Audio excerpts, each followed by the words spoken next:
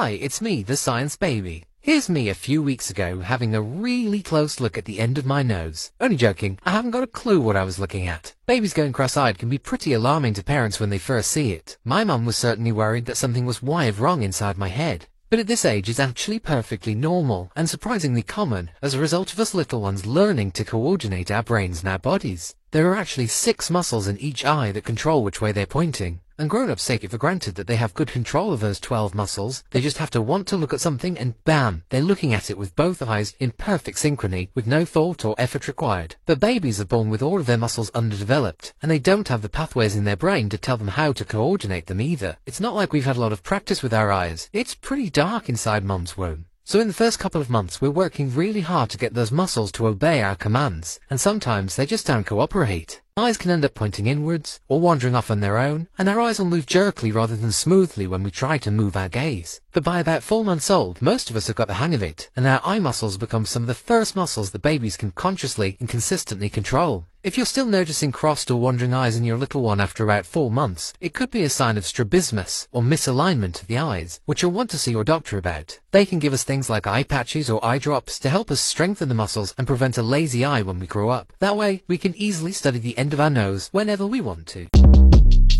Short Cast Club